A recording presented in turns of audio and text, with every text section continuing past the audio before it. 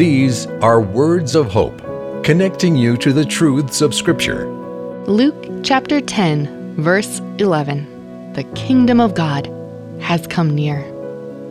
Most people love affirmation and fear rejection. We want our neighbors and colleagues to know the hope Jesus offers, but the fear of rejection can mute our witness.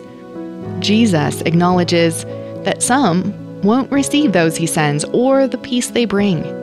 By saying the kingdom of God has come near, Jesus implies that the kingdom shows up through our presence in his mission. What a joyful responsibility. We are ambassadors for Christ. Let's get to it. This has been Words of Hope.